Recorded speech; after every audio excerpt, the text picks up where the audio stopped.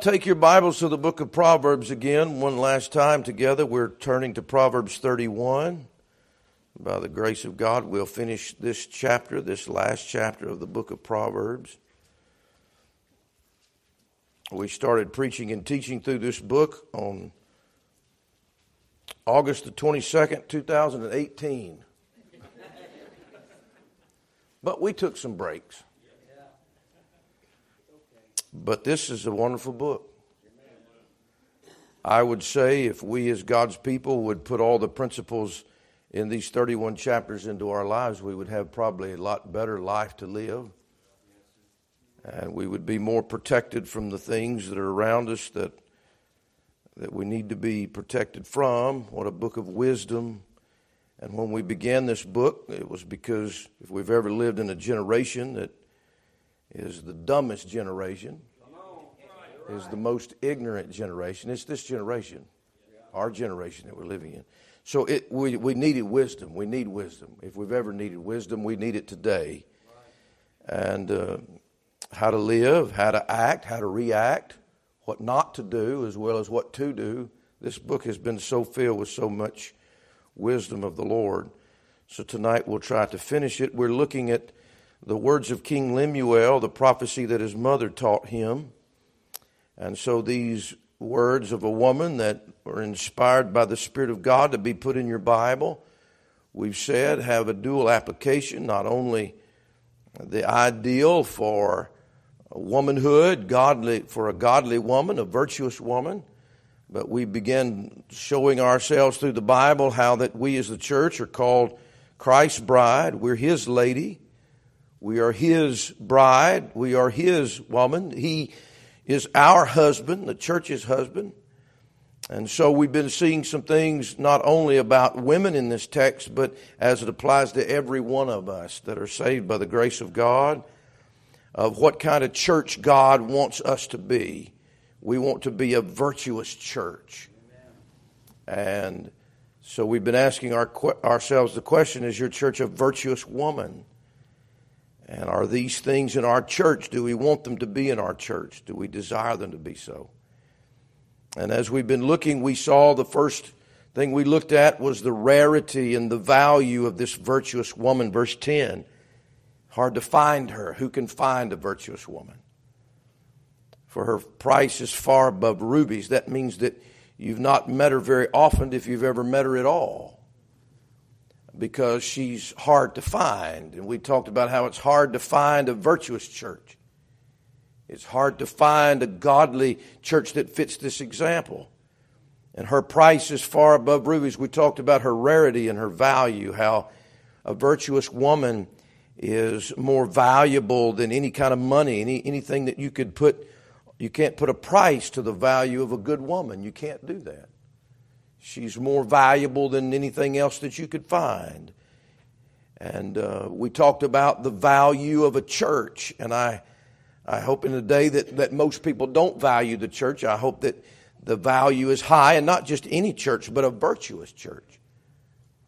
And then we talked about the relationship of this virtuous woman to her husband, and how she lives for him, and how she exalts him, and how he is known, but she is not known. And how in the church of the living God, our efforts is not to exalt our local assembly or what we do, but we want the Lord to be exalted. We want Him to be glorified. We want Him to be known in the gates.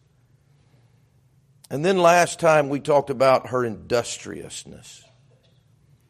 We talked about how strong this woman is, how hard of a work she performs, and the skill that she has.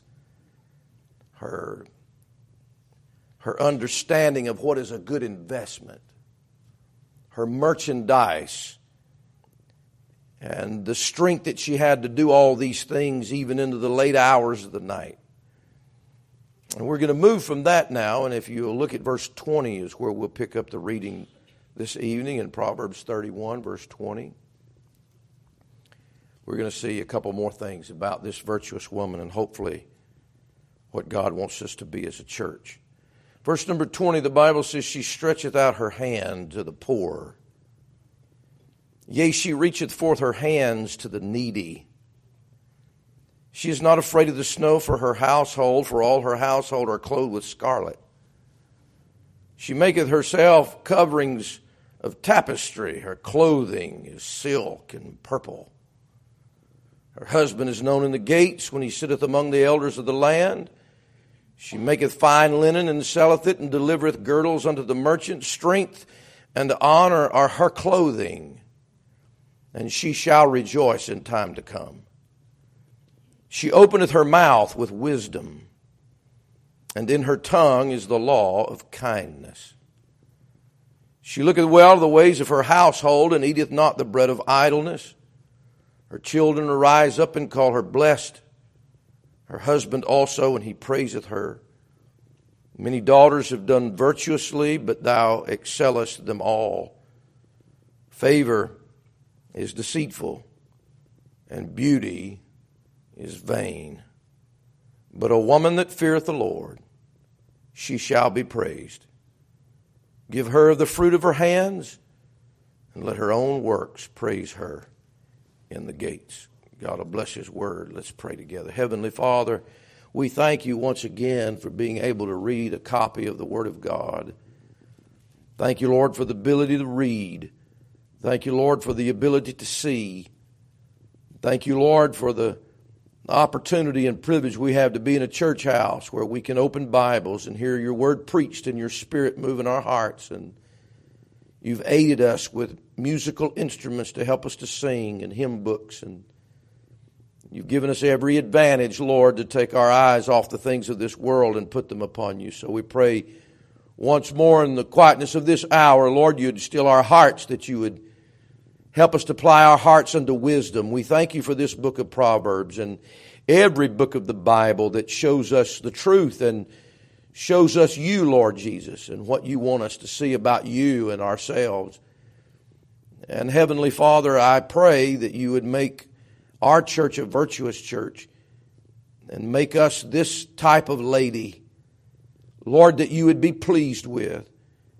And God, whatever lack that we have, may You strengthen the things that remain, that are ready to die. Strengthen the things of our weakness, God, and bring us to the place of repentance and change of heart and change of life so that we can be more of the people called out for Your name that You desire us to be.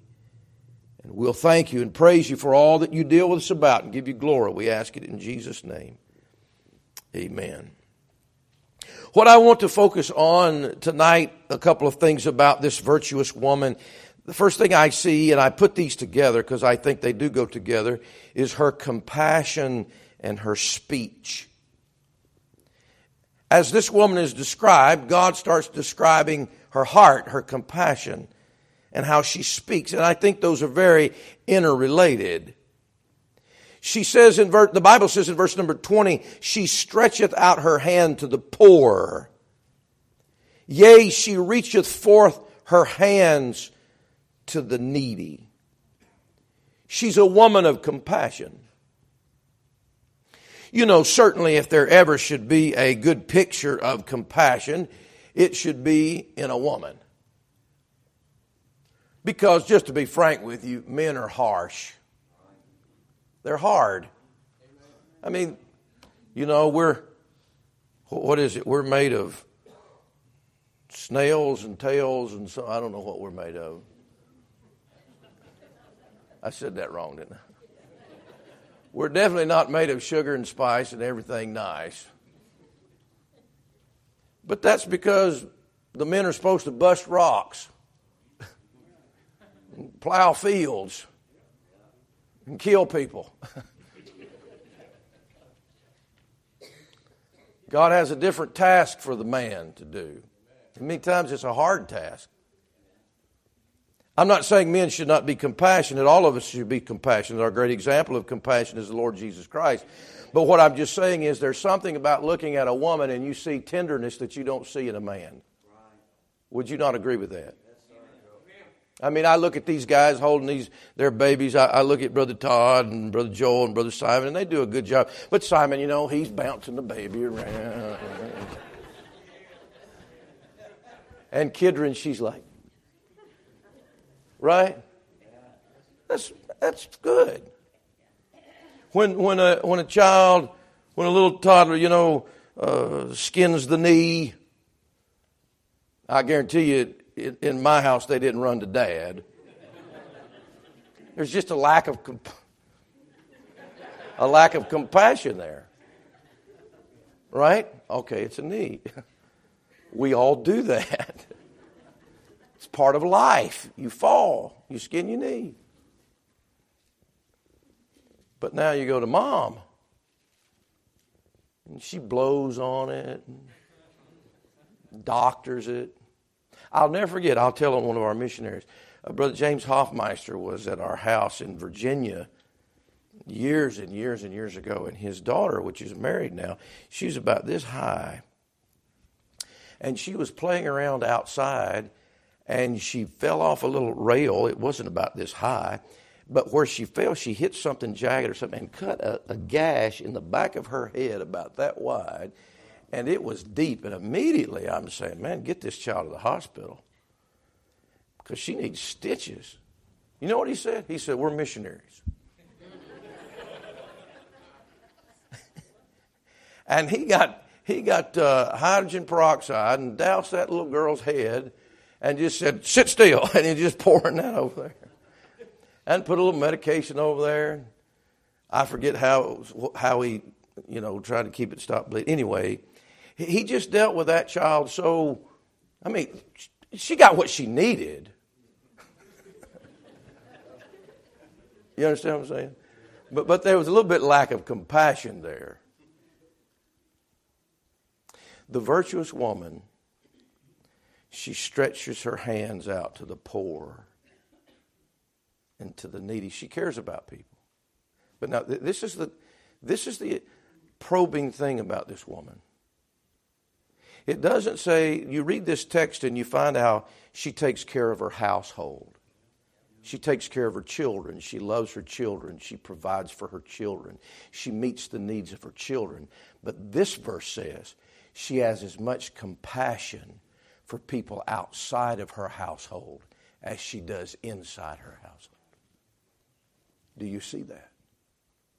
It doesn't say she stretcheth forth her hands to her children. She stretches forth her hands to the poor. She reaches her hands out to the needy. She's wanting to care for someone that is not in her house. It is not in her home. They are not her children. But she has compassion on people that are not in her family. It should be easy to have compassion on people that are in your family, but to have compassion on people outside of your household. I want to say if we're going to be a virtuous church, then we're going to have concern about people outside of our household. We ought to love one another. We ought to meet the needs of one another. But we ought to be stretching out our hands to the poor and reaching forth our hands to the needy. You say, what's he talking about? Is he talking about meeting the needs of financially poor people? There probably was a day in America that would be true. But the poorest people in all the world are people that are outside of the riches of the grace of God and the mercy of God. Poverty is, when you look at spiritual poverty, you find a much deeper poverty, a much deeper need than that of some financial need. And I think a virtuous church is a church that's reaching out to those that are outside of the grace of God, and those that don't have a church, and those that don't have a preacher, and those that don't have a Bible. And that's why we have flags. You say, preacher, why do we have missions conference? Why do we give of our money? Why do we make such a big deal about reaching other places in the world? It's because we want to be a virtuous woman. We don't want to just care about ourselves. The virtuous woman doesn't just care about herself. She reaches out her hand to the poor and to the needy. Jesus talked about the man that had a withered hand. He couldn't reach out to anybody. And I look at that as even a matter of giving. When we reach out our hands to give, our hands give. It gives of our love. It gives of our money. I think a virtuous church is an evangelistic church. I think a virtuous church is trying to reach out to every part of society and every part of the community. It doesn't matter if it's a trailer park or if it's $1 million homes. People have needs. They have the need of God. And guys, if we just come in and out of church and we enjoy the service and we look at the Bible and we sing songs and we have our church attendance and we don't reach out to a world that is poor and needy, we are not a virtuous church. And we are not a church of compassion. And I say again, those women are to be tender. Those women are to have the compassion. And a real church is like that lady that has tender compassion on those that have a need. And I think we need to pray for that. Lord, give us a greater compassion for not just the world around us, but give us a greater compassion for those that are around us without God. You know, if you looked at this text and if you're consumed in yourself, all you would say is this, this is a good wife and this is a good mother. She's much more than that. She's reaching out to the community. She's reaching out to others. Her ministry is not just inside the walls of her house or inside the walls of their house. Her ministry is also outside the walls of her house. She stretcheth out her hand to the poor, and she reacheth forth her hands to the needy. The Bible says in verse number 26, she openeth her mouth with wisdom. So her speech, I think her speech goes together with her compassion. If you are compassionate, you will speak wisdom. You will speak truth to people. It's not that she's just patting people on the back and say it'll be all right. She's also giving them wisdom. Do you see that in verse 26? She openeth her mouth with wisdom. When she speaks, she's speaking the wisdom of God. May we as a church ever be espousing the wisdom of God, the truths of God. Look at what it says. She opened her mouth with wisdom, and in her tongue is the law of what? Kindness. You see why I'm putting compassion together with her speech? When she speaks, you can see the compassion of her heart. You can see the gentleness and the grace of her heart, because when she speaks with kindness. When she's trying to reach out to others, she's trying to reach out to them in kindness. In her tongue is the law of kindness. She's got a law in her house. A law. She has a law on herself. She will not break the law. Break what law? The law of kindness. Every home ought to have a law of kindness. We may be a lot of things, we can disagree, but there's a law in the house that we're going to be kind one to another. Isn't that what God says about us as children of God? Be ye kind one to another, tender-hearted. We're supposed to be like this woman, forgiving one another, even as God for Christ's sake hath forgiven you. Listen. She is not just godly, she is kind. Do you get that? If we only emphasize her godly character, we miss the kindness that is in her character that makes her such a virtuous woman that she is. She will not break the law that she has in her own tongue and her own mouth, that she will always be kind. She'll be kind to her husband. She will be kind to her children. She will be kind to the poor. She will be kind to the needy.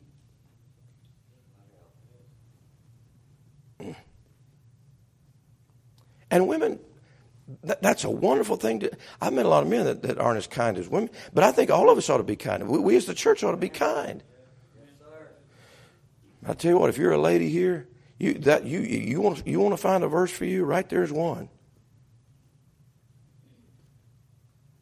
In her tongue is the law of kindness.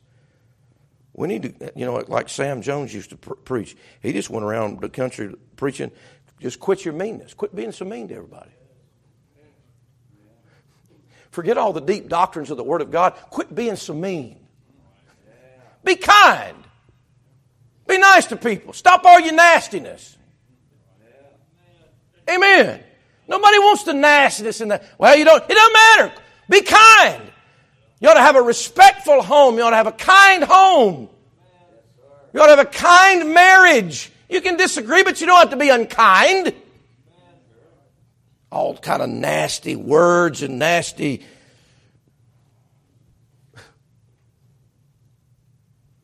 That's not a virtuous woman. A virtuous woman doesn't do that. In her tongue is the law of kindness. And guys, we need to stand for God in a wicked day, but we ought never quit being kind.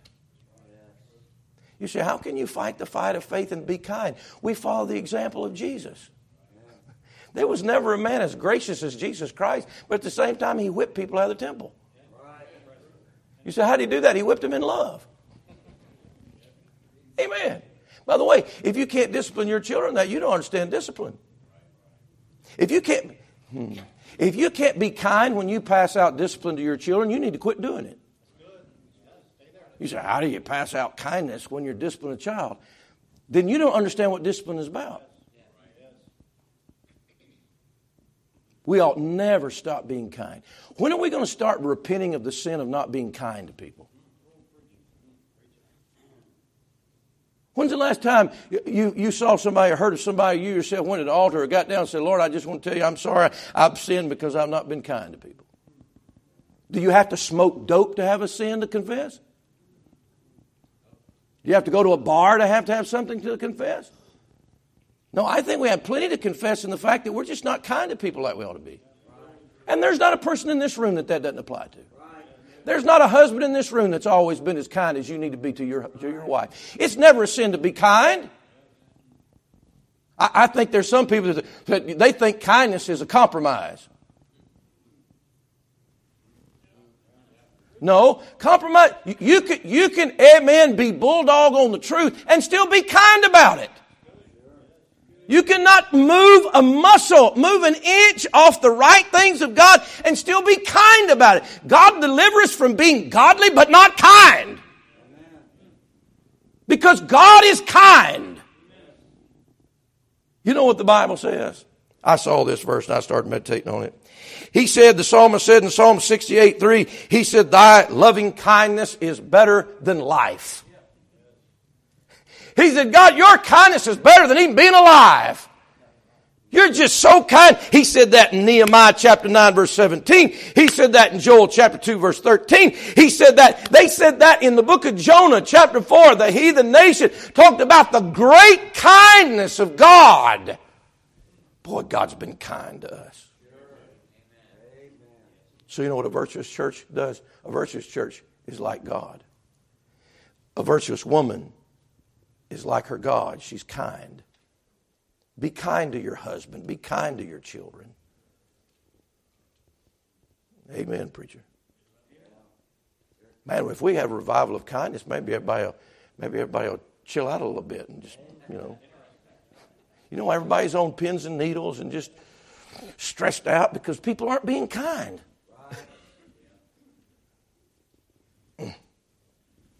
So the next time you brag about your spirituality, check your kindness level. You say, well, preacher, you preach mean up there. Well, I don't talk to people like this. Amen. I want to be kind to people. This is preaching. Amen. This is God's time. She's kind. I think siblings ought to be kind to each other. Wonder where they learn to be so mean to each other. Where does our society grow up learning to be so ugly to each other? I tell you what, if we want to be what God wants us to be as a church, people will walk in here and they'll see a lot about us. But you know what they ought to see? They ought to see as well our kindness. Yeah. You know the Bible says in 2 Corinthians 6:6, one of the ways that people approve themselves as ministers of God is with their kindness. The Bible says in Colossians 4:6, let your speech be always with grace, seasoned with salt. I think that probably sums up this lady real well, because she speaks, she opens her mouth with wisdom, and in her tongue is the law of kindness. She has salt and she has grace. She has wisdom and she has kindness. May God help us. We're not just kind. We're also wise. We don't just speak kindness, we also speak wisdom. We don't just speak grace, we also speak salt. But we never leave one without the other. And if you're going to be kind, if I'm going to be kind as a church or in your home, you're going to have to put that on. Colossians 3:12 says, put on kindness. In other words, guys, you don't wake up in the morning kind. I never forget a little cartoon I saw. I never forgot it. It says, sometimes I wake up grumpy, and then sometimes I let her sleep. I thought there's probably double connotations with that. How many of us wake up grumpy? Guys, you don't wake up spiritual. I'm sorry. You don't open your eyes and say, it's a new day. You don't wake up to a Disney movie. No, you don't wake up with the birds tweeting and you roll out of bed and say, well, glory to God, oh, happy day, happy day. You got boogers in your eyes and you're trying to get situated and get to the bathroom. And I'll confess it. My wife doesn't say anything to me in the morning. It's just, I got to have some space. I got to get my mind right, my heart right, my body right. I don't wake up right. And you don't either. You know what we have to do? Just like we put on our clothes. He said in Colossians 3 verse 12, put on kindness. You have to make a choice. I'm going to be kind to my family today. I'm going to be kind to the people at work today. I'm going to be kind to those that God brings me in contact with. You got to put that on. He says in 2 Peter 1 verse 7, he says that we're to add to our faith brotherly kindness. It's something you have to add to your faith. And this woman's kindness, by the way, it's not kind not to tell somebody the truth. It's not kind to fail to give somebody the gospel. If you know they're on their way to hell, that's not a kindness to let somebody go to hell without you talking to them. She openeth her mouth with wisdom, and her tongue is the law of kindness. It says in verse number 25, I see something else about her speech. Strength and honor are her clothing, and she shall rejoice in time to come. I see not only that her speech is one of wisdom and kindness, but it's one of rejoicing. Do you see that? She shall rejoice in time to come. A virtuous woman is a woman of praise. A virtuous woman is a joyful woman. A virtuous woman is a rejoicing woman. Do you see that in the Scripture? She shall rejoice in time to come. Now, maybe things are not going good, and maybe she's got to do that by faith, and maybe it'll come later, but she is a rejoicing individual. She is not a depressing person. I didn't say she's not a depressed person. She's not that either. But she's not depressing. Have you ever been around people that are depressing to you? They're like a wet blanket on your life. They're always negative. And, of course, then you got people like Joel. He's always positive. Everything is all right. Everything is always good. I can't be like that. But a virtuous woman rejoices. Is that what it says? Ladies, in your home, you ought to be rejoicing. If your kids only see you correcting them and they don't see you rejoicing, there's something wrong in your home. You ought to be a rejoicing woman. Now, what are we talking about too? We're talking about the church. Are we a rejoicing church? Hey, don't let me and Brother Gibson do all the rejoicing. Don't let Brother Paul do all the rejoicing. Don't let a handful. Amen. We want to be a rejoicing church. You know why? Because that's what a virtuous church does. We're not Catholics.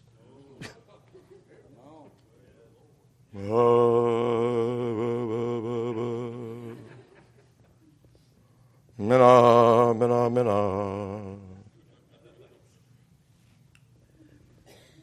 Going to a little church, you think you're in a funeral. Right. Come on. Okay, when you come here, rejoice. Amen. And if you're not in the attitude of rejoice, maybe we ought to have the altar at the beginning of the service. So we can get right enough to go back to our seat to rejoice in the Lord. And again, I say rejoice. That's a virtuous church. Her speech is rejoicing. How you doing today? Well, praise God. Hallelujah. Glory be to Jesus. It's good. Jesus is coming. God's good to me. I'm saved by the grace of God. She shall rejoice, the Bible says. That's her speech, rejoicing speech, kind speech, wise speech, compassion, giving, reaching out to the poor and needy. What a woman this is. I want to be a church this way. So not only do I need to confess my sin and my lack of kindness, I need to confess my sin and my lack of rejoicing. It is not a mark of spirituality to be somber. A serious look is not a mark of spirituality. So, preacher, do we need to be serious? Absolutely. But if you can never rejoice, then you're not spiritual. Let me ask you a question. Does the Bible say, rejoice in the Lord always, and again I say rejoice? Is that in the New Testament? So that's a commandment. Is that right? So if you don't rejoice, then what have you done? Huh? You've sinned against God. Just like the sin of not being kind. What about the sin of not rejoicing? Guys, we have talked ourselves into thinking we're right with God when many times that couldn't be further from the truth. Are we rejoicing Christians?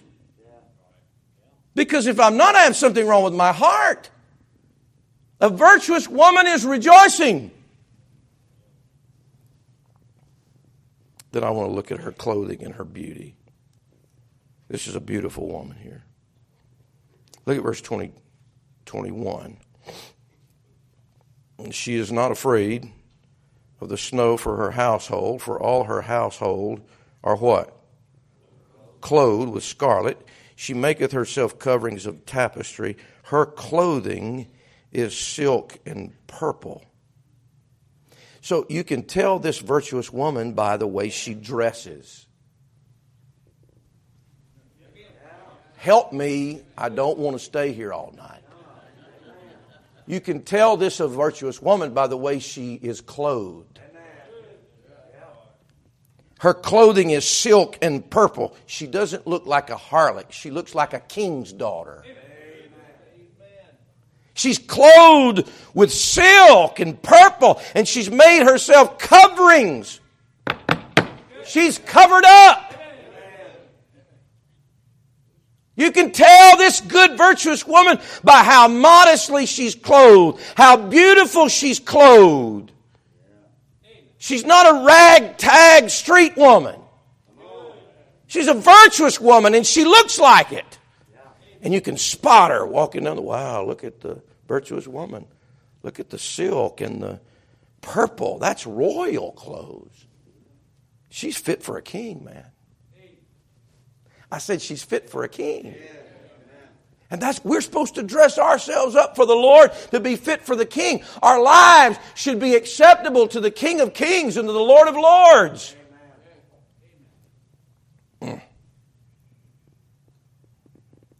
But she's not just clothed. The Bible says in verse 21, all her household are clothed with scarlet. You know, if you'll stay in a good church, you know what will happen? It'll keep good clothes on you. Look at the Bible. All her household are clothed with scarlet. If you're in a virtuous church, it affects how you dress. It makes sure you're clothed. I was going through the airport this week, and it was cold in Virginia Beach. I don't know if it was cold back here this week, but it was over there. And I was going through the airport. It was like 45, 50 degrees. And there are people walking, in shorts all the way. I'm thinking, man, I hope you get frostbite on the plane.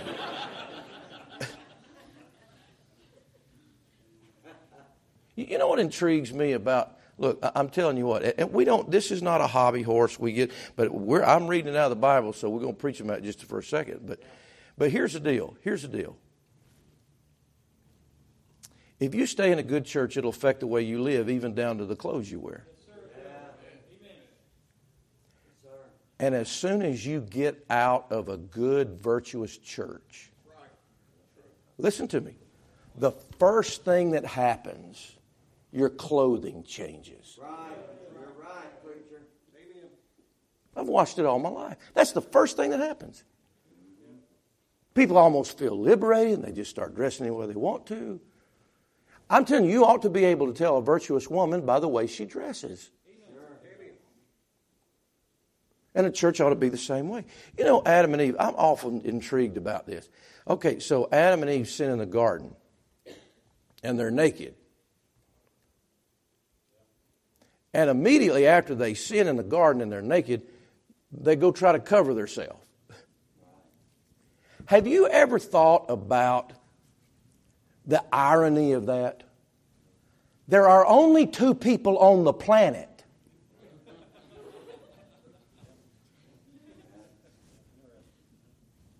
And they're married. If there's only two people on the planet and they're married, why can't they walk around naked all the time? Y'all act like I'm preaching some heresy or something. There's only two people in the whole world and they're married. But as soon as they sin and the knowledge of sin comes to their minds, they say, we got to go clothe ourselves.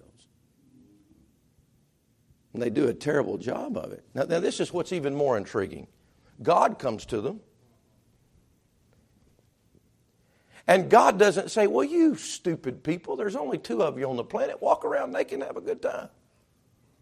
The animals don't care.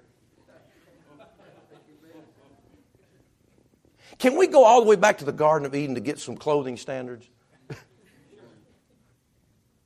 Here's what God does. God clothes them.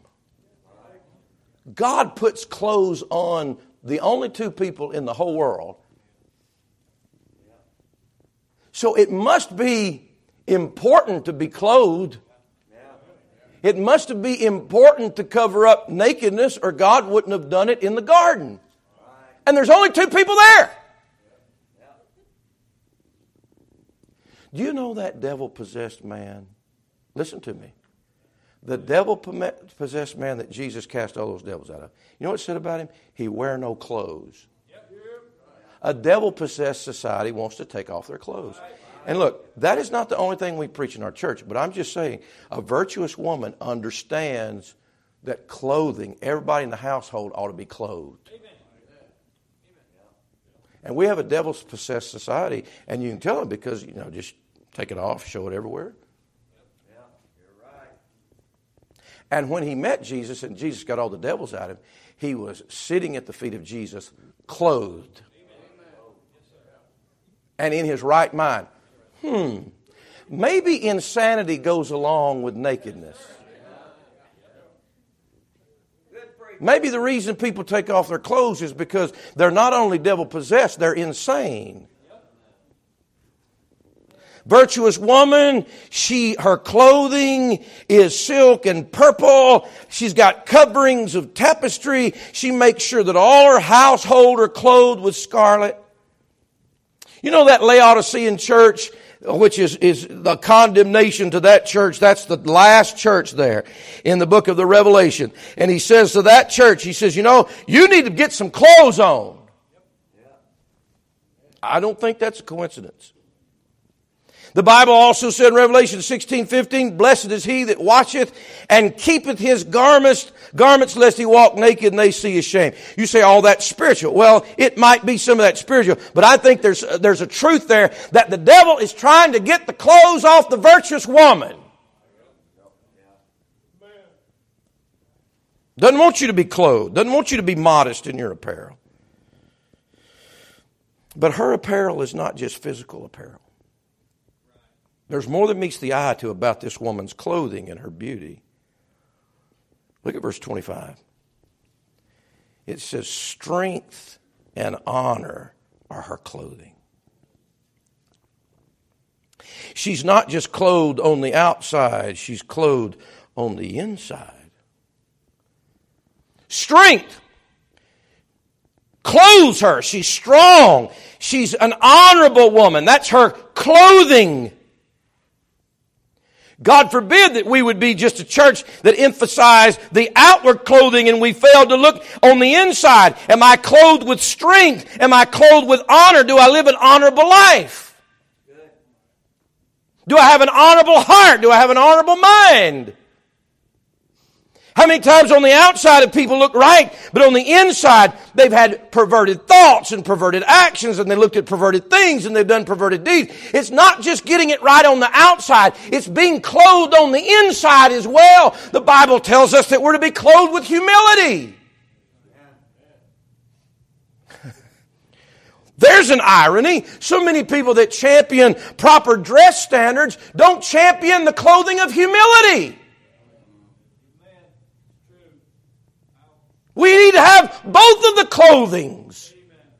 It says about that woman in 1 Peter chapter 3, let her adorning not be that outward adorning of plaiting of hair and gold and all that costly array, but let it be the hidden man of the heart, that meek and quiet spirit which is in the sight of God of great price. It's not enough just to look beautiful or right on the outside. We want to have meekness on the inside. We want to have humility on the inside. We want to have God's honor and strength on the inside of us. We're not to have one without the other. We're not emphasizing one over the other. Strength and honor are her clothing. Verse 30 says, favor is deceitful. Watch it. And beauty is vain. But a woman that feareth the Lord, she shall be praised. God is emphasizing the beauty of this woman, not what's on the outside of her, but what is on the inside of her. There is honor there. There is strength there. There is the fear of God in her heart. And God recognizes this as a beautiful woman because of what's on the inside of her. So many young women, listen to me, especially our teenage girls. So many young women, and even, not just teenagers, but so many young women and women in general try to aspire and be above all things to be beautiful. Outwardly beautiful. And they don't understand that God says in the Bible, I'm looking at a King James Bible, and it says beauty is, what does that say? Is vain. You know why it's vain? Because it isn't going to last. Ladies, if a guy just marries you because you're beautiful, then when that runs out, so is your marriage. You say, well, it's never going to run out. I'll go get Botox.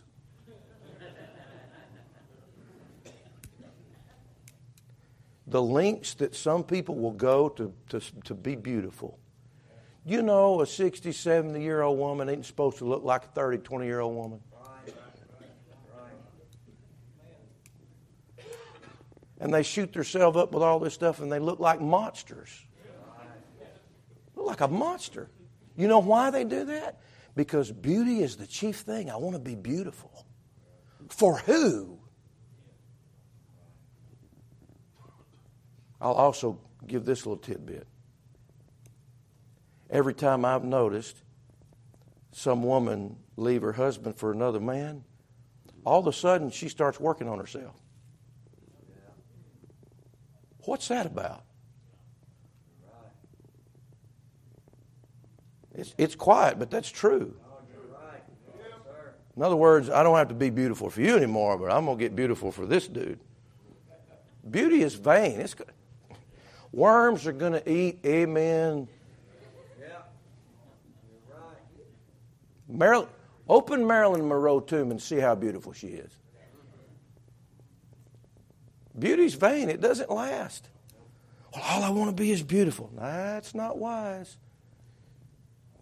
You know what? You ought to want to fear the Lord. You ought to be beautiful in here. Now, having said that, there'll be some Amish person that'll say, well, see there, we don't care about beauty on the outside and just, wear a toe sack and, And then I have to correct those people. It's like bodily exercise. The Bible says bodily exercise profiteth little, but godliness is profitable unto all things. So the main thing is to be godly, right? Well, just quit worrying about bodily exercise.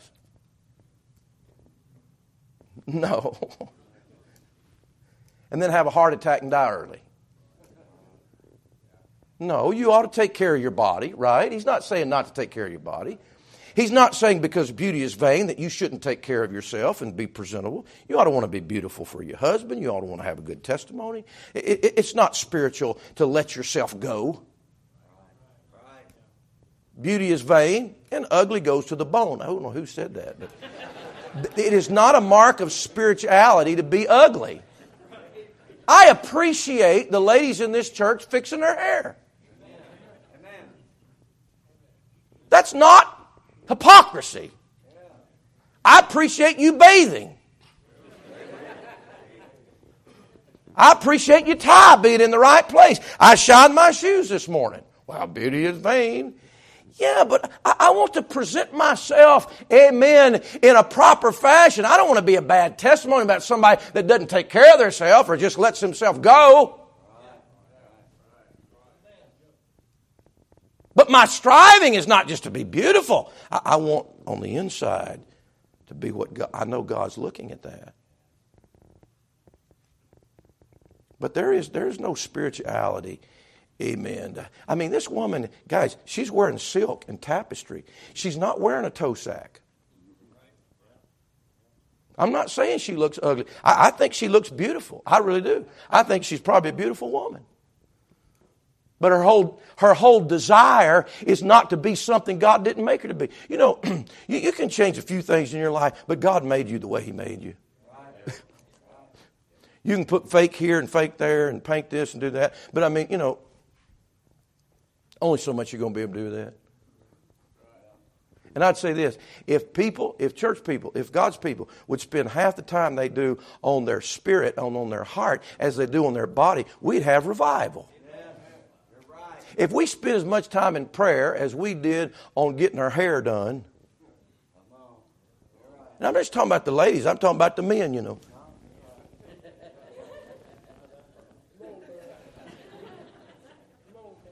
We spend so much time on this body. Guys, we do. And I'm not saying to let yourself go. I'm not saying that because I don't think that's right. I don't think that's a good testimony. But this is what I'm telling you. If we spend so much time on what is beautiful, but then God looks at me and says, that's ugly on the inside of you. I tell you what, the ugliest woman in the world is a woman that don't have the law of kindness in her tongue. I don't care how pretty she is on the outside. She looks like a mangy dog. Is that plain enough?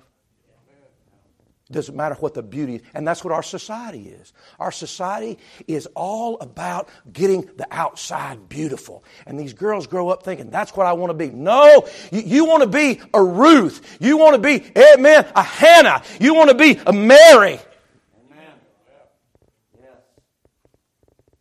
You want to be a godly individual. I want to conclude with this last verse.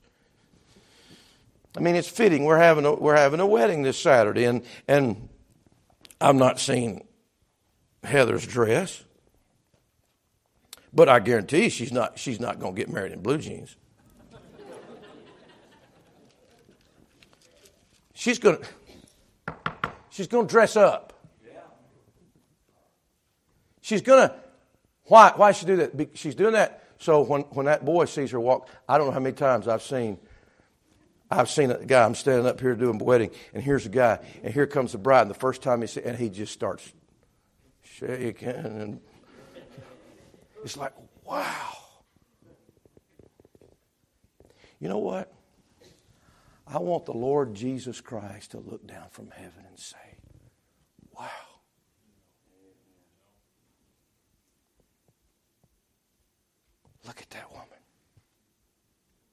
Look at that church. Wow. Psalm 45, we'll end there.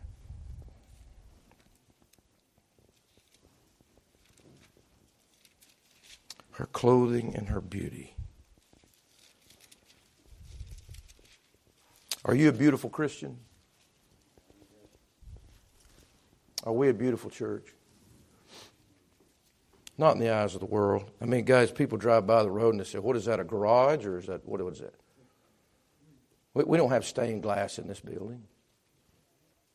We have metal walls. We don't have any edifices here that somebody would just step back and say, wow, that property's worth millions and millions of dollars. But we want God Almighty to look down from heaven and look in this assembly and say, how beautiful. What a beautiful church. Are we a beautiful church? Do you want to be a beautiful church? Are you a beautiful Christian? Psalm 45 is a wonderful verse. The Bible says here in Psalm 45, verse number 8, all thy garments smell of myrrh and aloes and cassia, out of the ivory palaces whereby they have made thee glad. King's daughters were among thy honorable women. Upon thy right hand did stand the queen in gold of Ophir. Hearken, O daughter, and consider, and incline thine ear. Forget also thine own people and thy father's house. So shall the king, watch it, so shall the king greatly desire thy beauty. For he is thy Lord, and worship thou him. And the daughter of Tyre shall be there with a gift, even the rich among the people shall entreat thy favor. Now watch verse 13. The king's daughter is all glorious within. Her clothing is of wrought gold. She shall be brought unto the king in raiment of needlework. The virgin shall, her companions that follow her shall be brought unto thee with gladness and rejoicing shall they be brought. They shall enter into the king's palace. But I want you to think about verse 13. The king's daughter is all glorious within.